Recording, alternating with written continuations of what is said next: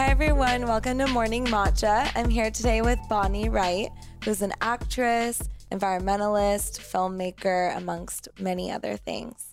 Hi Bonnie. Hello. Well, thanks for joining us today. It's so fun to be here in Venice with you and finally actually have a chance to sit down and chat and kind of meet. Yeah, really, thank you for we've inviting me here. seen each other at so many different events and like passed each other by, but not really had a chance to even have a real conversation. So this is fun. Yeah, for sure. Yeah, it's strange how you can see so many people and it feels intimate, but it's nice to sit down and talk. Especially the settings that we see each other in. They're so special. So I feel like I know you. But, and that's what's so cool about social media in a way. Yeah, definitely. To have that connectedness is really cool. Yeah. Okay, so I want to ask you about so many things that you've been up to and that you do, and I'm so inspired by your work for the environment and sustainability and as a filmmaker. And I want to start with just kind of how you got into that world. You grew up in London. Tell us a little bit about that, what brought you out here, and yeah, just getting into acting in general. Sure, yeah. I mean, it all started for me when I was really young. I was 9 years old when I first acted in the Harry Potter films. And I guess at that moment in time, I was so young, I don't think I really knew what I wanted to do. And anything that I did want to do that we all dream up when we're younger probably changed from day to day. So acting and the film industry was definitely something that I knew very little about. I guess I always knew that I would sort of end up in a creative sort of field. I come from a family who are sort of all very artistic. My brother's a fine artist. My parents are jewelry designers. And, you know, I've always had that way of being and appreciating what's around me in a very, I think, a creative way. But yeah, when I landed the role in the films, it was a huge sort of surprise. I was just very much like going to the audition for the fun of being part of the process of auditioning. Like I didn't actually ever really think that I would get the part. So had you been in anything else before? No, never had been in anything. I mean, apart from like a school play, but nothing ever professional. And my brother had basically read the first few books. My older brother had read them and everyone sort of knew in England that they were going to be making them into films. And he suggested that I audition. He was like, you're really remind me of the character.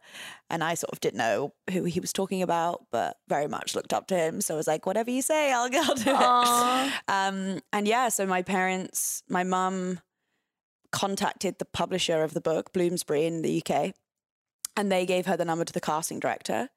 And then the casting director said, you know, send some photos of Bonnie and could she write a sentence of why she'd want to be in the film and who she'd want to play. And so we did that. And then I had 2 auditions and I got the role. So it was That's crazy. Incredible. Yeah. And all of us very much didn't know, you know, that we were about to embark on this 10-year journey that we all were a part of. You know, I finished when I was 19. So it spanned a huge part of my life that very much inferred and inspired what I ended up doing and the relationships that I had and the kind of work mentality and ethic that I was so inspired by on those sets has very much like set the standard for me, having sort of moved on from that. How much of your life during those 10 years did you spend on set?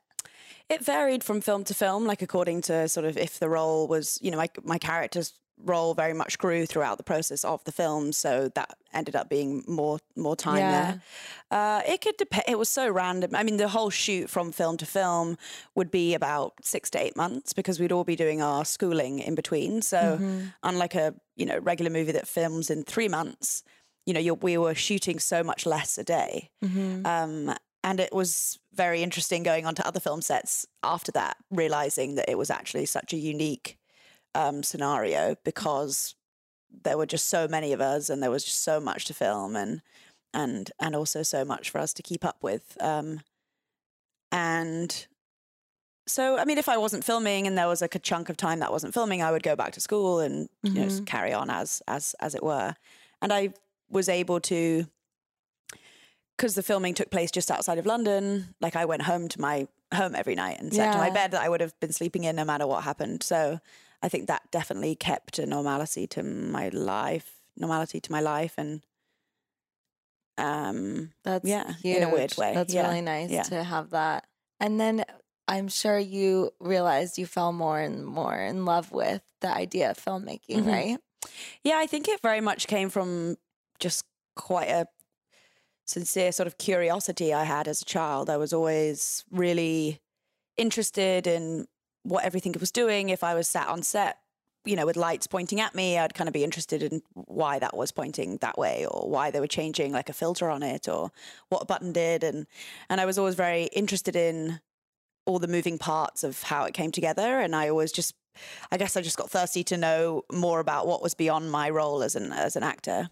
Yeah. And I was just so fortunate that whilst filming, I was able to spend time in a lot of the different departments and sit with people and almost have a kind of work experience in a kind of internship almost, when I was, had the odd hour I was free, or maybe it was, vacation period where I didn't have to be doing schooling, so I could, spend my time doing that. And I started slowly, my school work and subjects began to be very much integrated into the filmmaking process. And everything I was making within my art sort of based subject all started to become film-based work. And when I was deciding to go to college, it just made sense. Everything pointed in the direction of going to study film. So that's what I studied when I went to college, and I graduated in directing and writing.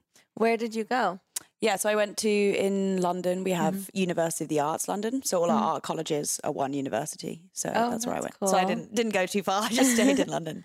Yeah. And what sparked your activism then? I guess for me, I think even before, getting into a world where I had a platform and a voice to communicate with people and feel that a really interesting through line of communication, I think from an even younger age, I was always, if we ever had any initiatives within school or friends, I would always be very interested in sort of rallying people together and doing like a bake sale to raise money for a certain, organization. I always loved that part of coming together and using my time to do that. So I think I've always very respected and responded to the idea that youth have time and not necessarily money to give to organizations, but to make sure that, in that position, that you're also in a very powerful position if you have a lot of time and you have the ability to use your voice socially through these platforms that we've all become so intelligent at using,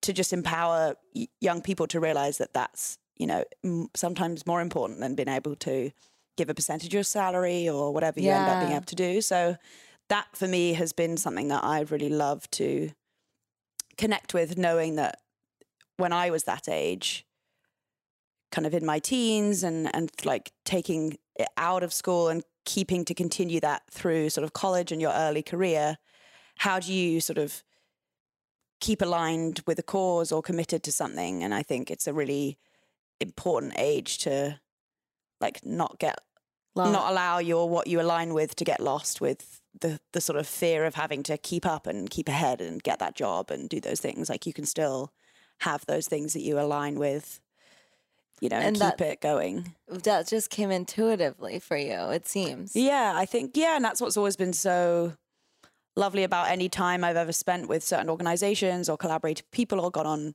visits to certain programs and projects, is that it's just something I genuinely love to do. And for me, film and why I love film is storytelling, and storytelling is what, activism and what working with organizations is, it's giving voices to people, places or things that don't have a voice. So it's the same at the end of the day. It's that like communicating the story.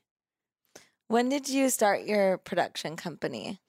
So I started that in my last year of college. It was almost like, it's funny, it was like as one of the like course requirements, as one of the modules, you had to make a website that, that showed your work, and you had to learn about how best to sort of portray yourself as a filmmaker going on in that next step of like your career.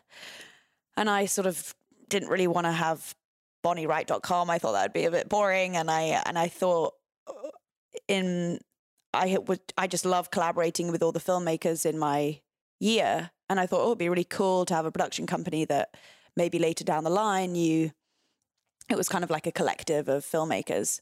So I guess I kind of decided that I would dream up a name, and the Bonbon Lumiere name comes from Bonbon as in like an abbreviation nickname That's of my funny, name, yeah. and then Lumiere meaning light in French. So it was, I guess it really came out of like having to do it for a you know, some points in my degree, but it ended up being something that I loved, and I guess it's just become an umbrella of my work, and everything that I do is kind of housed under that name. But at the same time, I'm very much open to not knowing where it will evolve to. I think more and more now I'm getting into directing work that is, I guess, more of a sort of job, in the sense that last year was the first year I directed commercials, and things are changing into that world. And a lot of that's actually done not necessarily like through my company. It's more through a company that I've started sort of directing through called Pulse Films, which is a London-based company, and they have an office here just around the corner. And yeah, so that's been a really interesting new realm for me with my directing, in the sense that I've been very fortunate that since graduating, I've been able to have the time to create my own films that I've wanted to create, and not have to answer to anyone else's kind of desire of production. And I've made them purely from like 100% me. But now it's an interesting new step in my career, in the sense that I'm more sort of pitching for jobs that need to be done. And that's a really interesting new world of like working with clients and delivering something that they want, yet also, you know, in your giving your voice too. Yeah. I think that's super cool, and probably really interesting. There was this one book. Do you know Miranda July? She's this artist, but the whole idea of the book was like, sometimes as an artist, like, it's nice to be told what to do. And It's nice to follow directions. And so here are a set of directions for random different things and tasks that you can do that might actually spark your creativity. Because on one hand, it's so nice to create and have that come out of you, but it's a nice conditioning. So it might be. Definitely. I think it's where, for me, as an artistic practice, filmmaking I love, because it's, at the end of the day, it's collaborative. Like, you could be your own one-man band and make an entire film from start to finish on your own, but it'd be very difficult, and it would be very different from sort of what we understand as like traditional filmmaking. So for me, the collaborative process is what keeps me keeps me sort of on the ground and keeps me in check, in the sense that if I'm working with a cinematographer and I have this crazy idea, they could either sort of pull it back down to earth and give it some like actual physicality of it being possible to shoot, or the other way around. You know, I could be working with someone who's very, very technical. You know, you can spar off each other, but then at the other end of the spectrum, which I definitely thought would never be the case when deciding to go into directing and filmmaking, was how much of my time I spend on my own writing, and how much of my time until the production is underway is actually quite a solo thing. And that's been a really interesting thing to come to terms with and sit with, because like you're saying, you sometimes do want someone to tell you what to do, or someone to say yes or no sometimes, when there's so much gray area. So that's been a really interesting place of self-discipline and keeping that inspiration alive, and keeping those dialogues happening with people, rather than it sort of closing in on yourself and isolating the process of it. Because then, I mean, some people do work like that in a very much their own complete bubble, but I know that personally, I'm so much more inspired when I'm having dialogues with people. Even if it's nothing to do with my work, I'm having a dialogue about their practice and their work, or it can teach you so much, like in a much quicker space of time, I think. Does your work have a theme to it? Yeah, I would say. I think it's about, often a lot of my work has been in quite open, sort of rural, natural landscapes. And often it's been some event within nature or some new perspective that the character gets to that becomes a sort of quick catalyst to them suddenly in their own way unfolding what they maybe already knew. So, for instance, one film of mine is this guy who's walking through this forest in upstate New York, and it's all led by voiceover, like he's walking through this forest, but he's almost talking to his lover that has just passed away. And so he walks to the top of, you don't really realize how and where he's walking to, but at the end of the film, you realize he's actually walking kind of a slow incline, and he's suddenly over this huge expansive landscape, and he's suddenly above things. And that new perspective allows a moment to drop and shift where he realizes how he can and will move on from this sort of grieving process. So it's that new position within the natural landscape that allows him to realize and have the confidence to sort of grieve and move forward. That's so beautiful. Yeah. So I would say that's a kind of theme that's naturally developed. So it's about expanding and growing and seeing new perspectives, but then also you're, an environmentalist, so you love that rural landscape. Yeah, there. and I think for me, that's what nature has given me, definitely, in terms of a sort of safe place to not need to. I think it's that give and take that you take from nature and that respect for it. I know I've taken so much in hopefully a not greedy way, but I've taken so much and have been so thankful for it that I feel telling its story and showing it on film is a really beautiful thing to do. And also in the more environmental work to, again, give it a voice that it doesn't have, and it's sort of being abused and not seen. And then a film, for instance, that I'm writing right now is very much ties in not only the process of expansion within the landscape that I've looked at in a more sort of poetic way. This is more like, it very much ties in environmental, even though it's a fictional sort of imagined world essentially that that the film is based in. That's exciting. It's still very much all tied into where the world could go if we don't look after it. And are these shorts or no? This is a feature length. Yeah. That's so cool. Is it your first feature length? I've written, this will be the second one I've written. The first one I wrote maybe 2 years ago, and it was a really interesting process of writing because it's just so different. I mean, a short film, I feel like, is so much more manageable, and it's so less about structure and this overarching narrative that has to kind of work through events and take you to some sort of place. So the first one I wrote was definitely a fascinating process, but then I ended up not kind of wanting to tell it anymore, the story. And so this is the second one of mine that I feel and hope will become the first feature film. Yeah. Wow. And how long does it take to write something like that?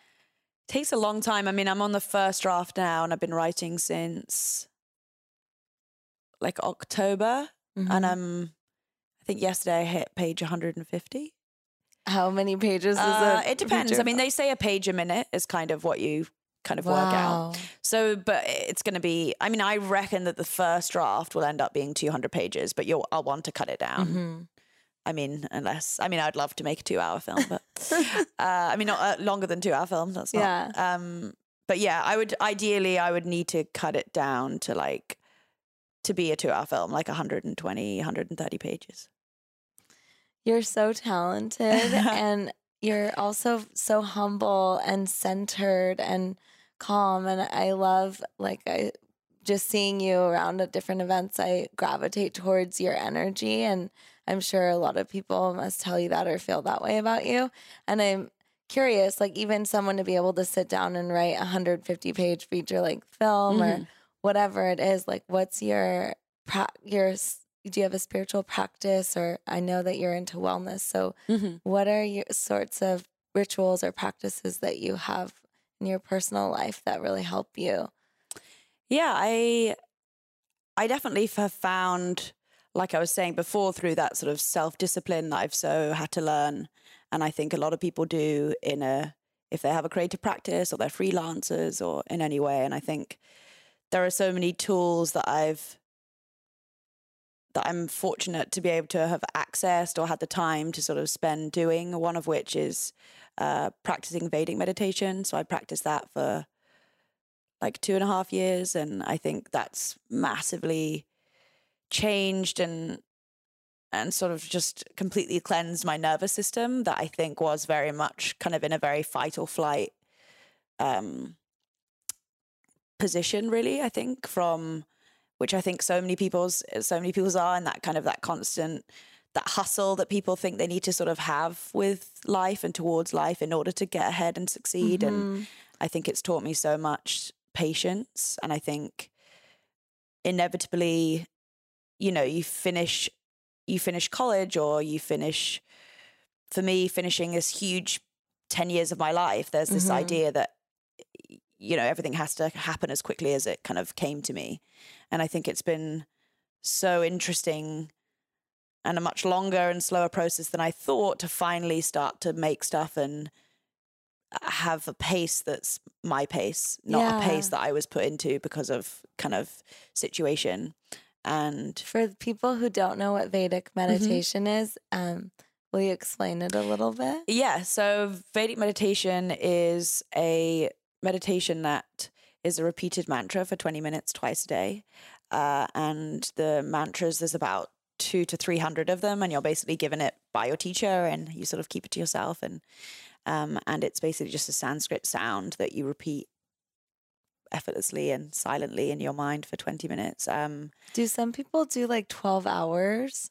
You can. I'm sure you can do like long sort of retreats. Often they say if you're doing over certain many hours a day, you need to be sort of more under supervision, just because you'll get to kind of places that you might need to kind of speak to someone about. So it's something that I do, the first thing I do when I wake up before I've done anything, and then usually in the afternoon when I feel that sort of slump of energy, I'll do, and I'm instantly awake. It's definitely something I can't do before I go to bed, because I'm suddenly want to chat and like do stuff. And when did you get into it? I got into it when I lived in New York. Maybe I'd been living there like 6 months and got into it. And what a lifesaver for living in New York. And I know, I was and it was one of those like quick New York style decisions that I like went to a talk that it was like a conversation that Elena Brower, the yoga teacher, had done with Tom Knowles, who's one of the Vedic meditation teachers, and she was sort of raving about how much it had sort of changed her life, and I was just totally inspired by the conversation. And it was the following week, and I just moved things around and did it, and then I also then sat the course again with Jackie Lewis, who has the Broad Place, which is I've heard of it. Yeah, and she's wonderful, and she, the way that she teaches the class is not only just the clean lineage of how it's taught, but also a very much like an additional layer of how to really integrate that into a modern life, and just being more realistic and reasonable with our day to day, and gave a much more sort of visual way of teaching it, which for me, knowing that everything I see is in images, it was really useful. So there were just like a few ways that she described sort of places to go or ways to sort of see things that just really clicked for me. And that was, I think I sat the course again with her a year after I had first sat it. And that definitely elevated the practice. But going back to your question, I guess that's a huge thing, is meditation. And then I think there's this idea of I think now self-care, the words are sort of so huge, and like, what does that even mean? And what does that, what's in that, you know, what does that kind of look like? And I think for me, and I think for so many people, you know, the self is seen sometimes as a sort of selfish place to take yourself. And I think that very much is also a British kind of self-deprecating, very quiet, you know, not me first kind of struggle. You know, I think people will often go to the negative and the struggle much easier than they go to a sort of positive, celebratory kind of way of being, which don't get me wrong, I love to know that that's like the base of my existence, because it gives a kind of dry and realistic kind of sarcasm to your life that allows you to laugh at situations and not take yourself too seriously. I mean, I think So when you can't important, laugh yeah. at your own self and your process or your mistakes, then there's kind of no joy at all. But I think that idea of self-care and knowing when to say no to scenarios or situations, or know when not to sort of beat yourself up about something. Mm-hmm. And that's been something I constantly learn when I'm writing.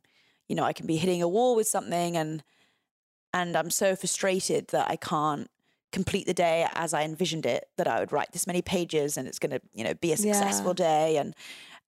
It's knowing, I find what self-care is knowing when to take yourself out of those scenarios that you're just kind of destroying yourself within and you're not going to get anywhere. Mm-hmm. And it'd be better to go for a walk or read a book or do something that's going to feed you, rather than clearly you're sort of wrung out and there's nothing coming. There's no output of ideas because there's nothing there nourished inside you. So whether or not that's, you know, a nourishing meal or, you know, a bath or a cup of tea or a walk or reading someone else's work to inspire you or watch someone else's film so I think it's not only self-care and practicing it, it's knowing when to practice it and knowing when it's beneficial and when actually it's just a distraction sometimes. Because I think sometimes I can find myself like, whoa, wait a minute. Like, you know, I need to get back to why I'm here and what I want to be adding to the dialogue of the world, not like my dialogue to myself. Yeah, we talk about that a lot with, like, that's the whole premise behind The Fullest is wellness and really fueling yourself so you can get back out into the world and be that vessel for the rest of the world. Yeah, and for other people, you know, and be service to other people's needs and sometimes know today's not my day, it's someone else's day. Yeah. And I think that's important. You know, you see a friend and you know, okay, this is not the time to start talking about how great my day was or, you know, some great thing that's happened to you or a bad thing that's happened to you. Like, it's knowing that it's their self-care day and, you know, you need to give them that. And I think that's what I just love always about interactions with people. I mean, I'm fascinated with conversation and dialogue or even interaction without dialogue and conversation, like, you know, spatially, how much you can read someone's and what they need from just being having not even said anything to them. And I think that's, you know, to me, when writing characters, and that comes, I think, from acting, that sensitivity to body language and to the tonality of your voice. You know, you can tell if someone's about to, or they need to burst out crying or whatever they need to do is like, is something that I constantly, like a kind of bird, love to just observe. I think it's so true and really cool. And I love that you brought it up because especially now in the digital age, we talk a lot about how people, and that's why a lot more issues between gender can happen, and the Me Too movement is so great. But what's happening is that people are behind their phones, behind their laptops, on their screens, and they're not interacting in person as much. And so they don't understand the cues, the nonverbal cues. Yeah. I mean, that sort of social inability for people to read situations is upsetting, to think that we've been so kind of numbed by our phones that they look the same every time you pick them up. They're not giving us any expression or emotion. And instead we project onto them what emotion we want to see. So whether or not, you know, we're feeling kind of shit and we go on to our texts or emails or Instagram and we'll just see terrible things. We'll hate everything we're seeing because we're wanting to see that back, rather than you can be in a bad day and you see a friend who just lifts your mood. And that's not, you haven't projected onto them to give you, they're just being like, they take over. Whereas I think these things don't take over in necessarily a way that will surprise you. They just take over in a way that you sort of project onto them. And I think it's sad that human ability to just be there for someone in a physical space just doesn't exist. And I think that's sad, but I think slowly the authenticity of how people portray themselves online is beginning to be more called out, I think because people have suddenly only just realized that news can be fake and things aren't necessarily gospel that are written online, and this has been the case for years. Forever, think about propaganda, think about things that are manipulated to make you feel and think a certain way. And I think people are beginning to then think, oh, wait, maybe this portrayal that they're giving to me online that's making me feel really insecure isn't really real, and maybe they're as insecure as I am. And wait a second, why aren't they telling us that? Why aren't they being authentic and just talking to us, like a human being to another one? So I think that desire for transparency is there coming. And I think that's what I very much learned in my work that I've been doing in a more sort of environmental way is, again, transparency in terms of corporations. If you have customers who quite happily have stayed dedicated to your kind of line of food or drink or whatever it is, and they're starting to think more sustainably about how we should be interacting with materials that once produced are going to be on this planet somewhere forever. Wait a second, if they have the money and power because we're giving them our money, why is it our responsibility and guilt to wonder where we should put this plastic bottle? Like, we didn't choose for it to be sold to us this way. They're choosing how to sell it to us. Why don't they change how they're selling it to us and not leave us with the task of disposing it? Or I think people are being called out more in the same way of the Time's Up movement and that, which has been a phenomenal thing that has just surprised and inspired everyone, I think. And again, that is just calling people out, it's that transparency. Yeah, it goes back to the power and how you were saying in terms of like volunteering and how people our age, we have the power. We just have to know that it is powerful to give your time. Definitely. And again, it's powerful that we choose where we're spending our money, and they're going to make the changes if we just take a little bit of time and research and call people out. And I saw a post that you made about McDonald's. Oh, yeah. What was it? They're not going to have plastic? So no, unfortunately they are going to have plastic, but all their packaging will be made from 100% recycled materials. That's incredible. Yeah. And huge. I know. And somewhere, and I think it's like, they serve like 60 million customers a day or something. And it's like crazy. So yeah. And then another, like a big chain of supermarket in London, in the UK, committed that they would be plastic free in the next 5 years, which is huge. I mean, that's the first of its type. I wonder how. I mean, they'll basically use that's the crazy thing. I mean, the innovation that we have with materials and design is just phenomenal. And I think that underappreciation and use and celebration of science is just so heartbreaking to think that there's the intelligence out there and the ability to do all these things. It just takes like serious vision and commitment for a big company to say, we're going to make bottles, but they're not going to be from plastic. They're going to be from, a sustainable plant source or or a kind of, there's plastics made out of coconuts and algae and all these different things. So it's interesting to think of McDonald's making a change like that and then still putting like their food in it. I know. I mean, it's a start and it's so I think important also and it's great. knowing that it's a company that has a cross section across a demographic that no other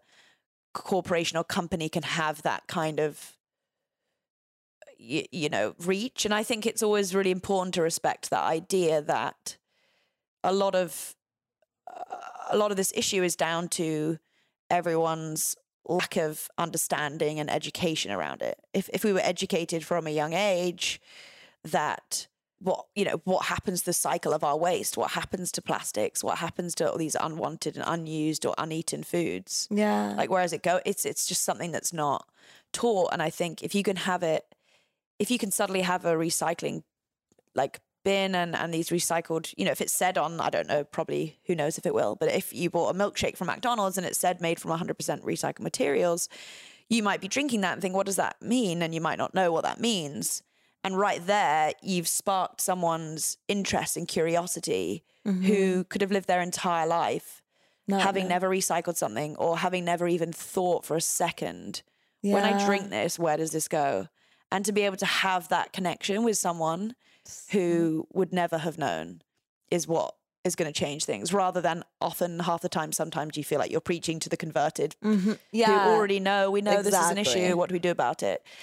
That's great that to keep, telling those people. But I think the dialogue is really when you go to everyone. Yeah. When you spread the word and you go out in the areas where people have no idea. Yeah. And why would they, why, if it's not put into our sort of psychology, and also, the people making the products, they don't want to put it into, our heads that they're creating this waste because, and it's language used around things that's so manipulative in the same way as food, natural. It's like, isn't all food natural? Like when you buy a packet of something and it says natural apple juice, you're like, what does that even, that doesn't. And we know that. Everything's somehow is from a natural form. Nothing's made out of, nothing. So I think it's the language that is used around it too, making sure you aren't, manipulating people to think that they're making sustainable choices by buying things that aren't, like today, Coca-Cola will release their new sustainability plan. And they've so manipulated I love that people. You know all this. You're amazing. Okay. And they, for so long, have used intelligent language to make us feel like they're doing a really good thing for the environment, saying like, a certain percentage of our bottles are made of recycled plastic. 100% of it needs to be made from it. There's so much material on this planet that is never recycled because we can't keep up with it, or people are just creating more instead. Like that's not enough. And don't use language to make people think that you're doing a good thing, because people look up to companies that people want to be loyal to companies. And I feel like that loyalty shouldn't be disrespected. And it's going back to that empowerment as the customer and that empowerment as a volunteer or anything, knowing that you choose to put your money and spend your money where you want to. And we can shift the fashions of what people are buying if people think that the choices they make will create change. Difference. And people haven't for so long, naturally, because corporations is just growing and growing and growing. So inevitably you feel completely disempowered and confused, and half the time I just get totally overwhelmed by the whole thing, and then I just panic and have nightmares about like drowning in plastic. Oh my God. And I just think things like there's just so many things made all the time, Yeah. And there's so much food grown all the time and it never gets eaten. And there's, it's that ability for people to I guess distribute things evenly and properly, in the same as the wealth of this world. We have enough food, we just don't distribute it properly.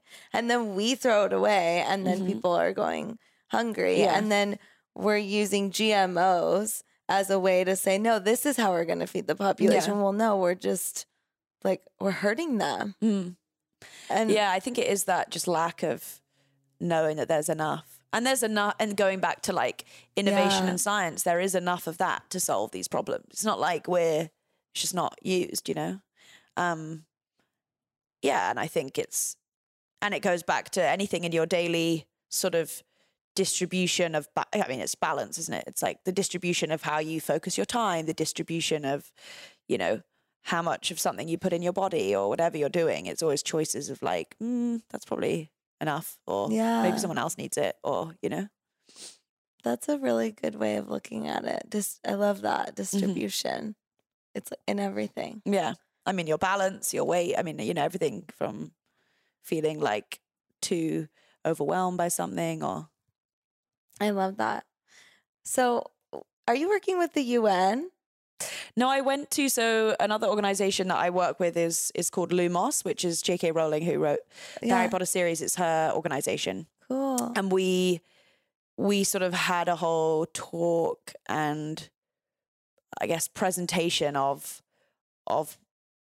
what her organization is about and about the cause it's about at the UN. So essentially her organization is about the deinstitutionalization of institutions, children institutions, so essentially orphanages. The idea that unfortunately it's a very, very unknown fact that 80% of children living in orphanages have a living parent, and it's often either, you know, obviously naturally it's going to be most likely to do with the poverty, you know, situation that they are in that has forced them to think that it's a better scenario to send their child away.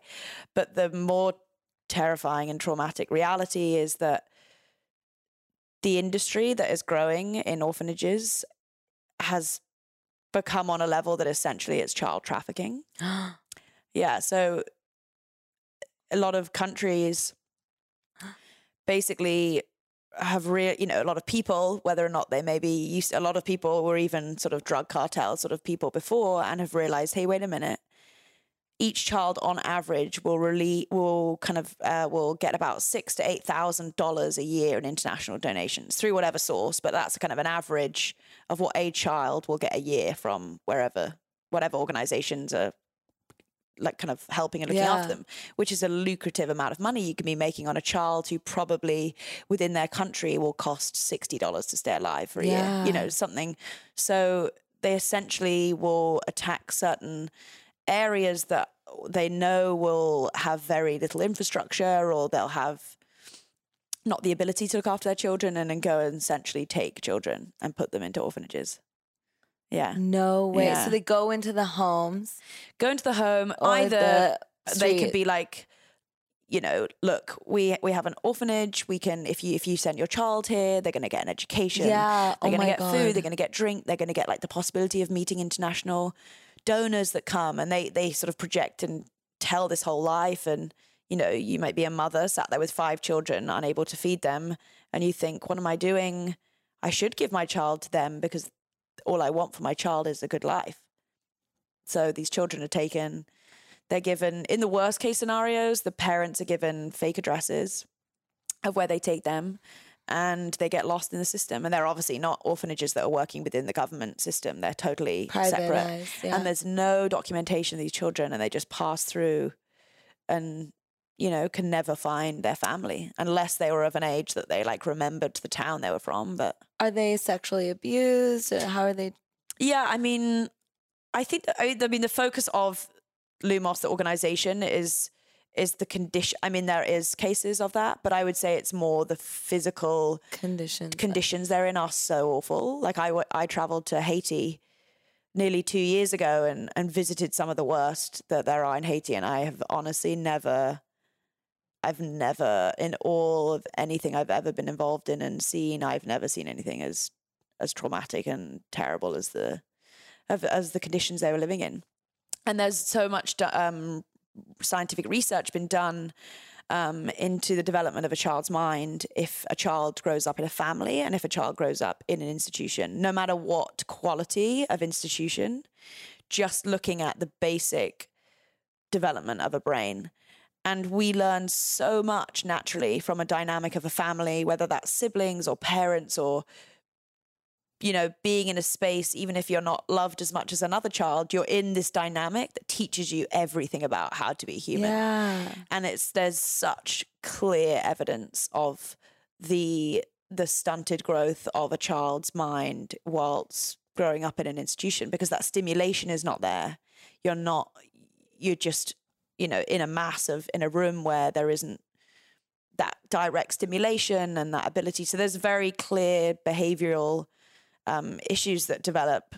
And there are some very key, like obvious things of children that people in that field can pick up on instantly when they meet children. Wow. And that was just something to learn when I went to these institutions. And that was very much like a dialogue we were having with the kind of leading people in that realm about things that I maybe didn't pick up on that child seemed, but they picked up on. And all these things are not, you know, too difficult with with whether or not it's a physical sort of need for physical therapy to sort of allow them to do certain things, or whether it's, you know, sitting with child psychologists. These are all issues that if the child was taken out of this scenario, they could quite easily still become a healthy child. And there's these crazy statistics that it's actually it will actually cost the world a lot less if we reunited the children with their families and gave them the support, or had them, you know, adopted or in foster care. It's actually the infrastructure that's needed in a social care system and to look after the families within their environment is actually a cheaper, more effective way than the amount of money that's spent on orphanages. Yeah. So it's like, it's not even... It's like, why not support a family then? Yeah, from the ground up. Because all of it comes down to that, you know, unfortunate sort of issue of the poverty of that community. So what is the organization? Is it creating dialogue around it, or what are things that people can do? Yeah, I mean, it's such a complex issue because it's telling people for so long who would have believed orphanages is a good place to kind of say, actually, if we're really going to change the system, you've got to be quite black and white about it and be like, actually, no, that they're not necessarily the best place for a child. So that's huge, to educate people and to tell people something that they have believed to be one way. So a massive part of it is to educate. A huge part of it is to get governments and bodies like the UN to take this as a child trafficking issue and not as a sort of child kind of housing and education issue like this, to understand it's that corrupt, and to try and shift all this money that is the $6,000 to $8,000 a year that these people are like, great, this is a lucrative business for me, shift that donation. So if we pulled that money instantly, that would be terrible for the children, because then they would be out on the streets. So it's slowly shifting that to organizations that are helping to work from the ground up in social care systems. So, you know, that money exists and people want to give and help children, but, you know, it's really thinking, wait a second, is that money I've been giving or my family has been given to this orphanage in wherever it is really helping? Is it real, or is it, you know, do I know the quality of what they're living, you know? So just really to do the research, I think, before you give money, and to maybe think, is there another organization that I could still be helping children, but in a better way? So it's shifting that funding. That's a big thing. I mean, you know, Jo Rowling's commitment to this cause and the amount of money that she has been able to put into it has enabled the organization to go to countries such as when I went to Haiti and give things like 10-year commitments to a country, which no organization does. I mean, the length of most campaign at its longest is like 12 months. And hardly ever that long.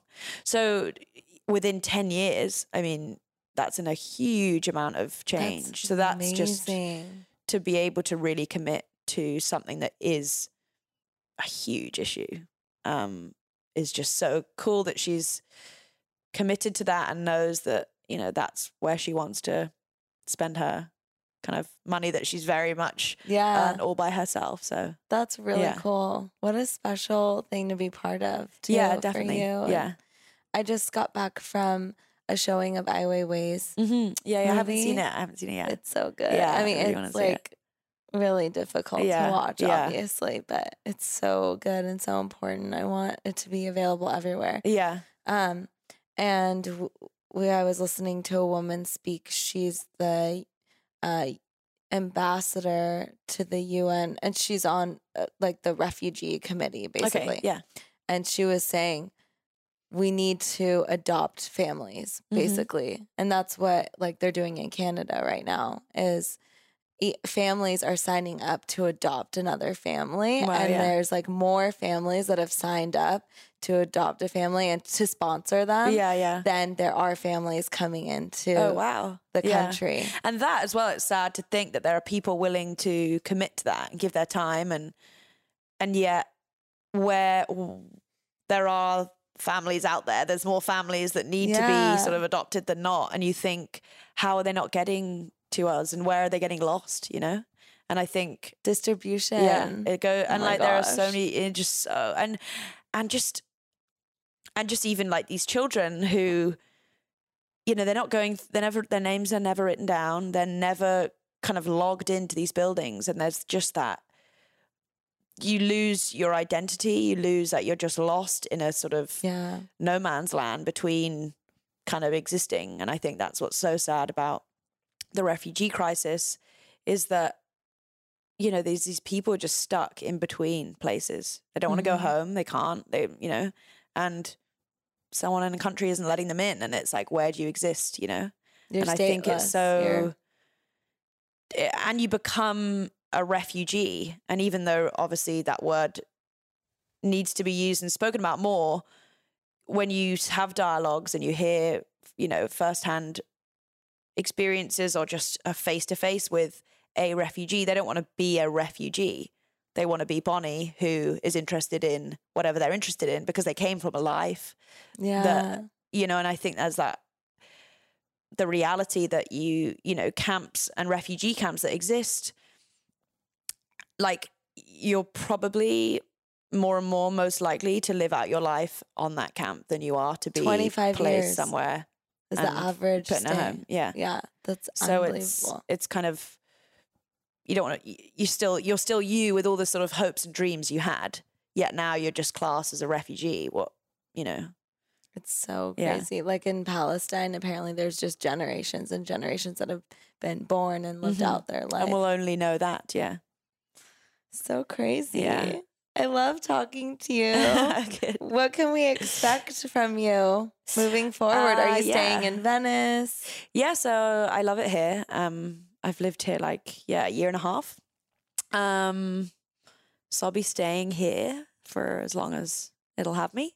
And yeah, I'm just in a massive writing phase right now. So there's not really much coming out. Oh, I have a project of mine that is a film that I made a while ago called Medusa's Ankles, and that's coming out in May. That's going to be shown at an arts like festival program back in the UK, and then after that, I'll put it online for everyone to watch.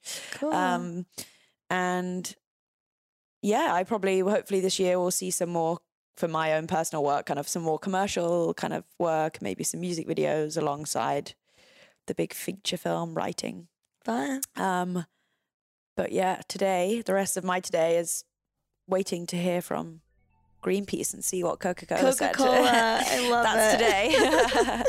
Today. So That's awesome. Well, thanks for joining me. It was so fun chatting and meeting each other and actually having a real conversation. Yeah, it's been lovely.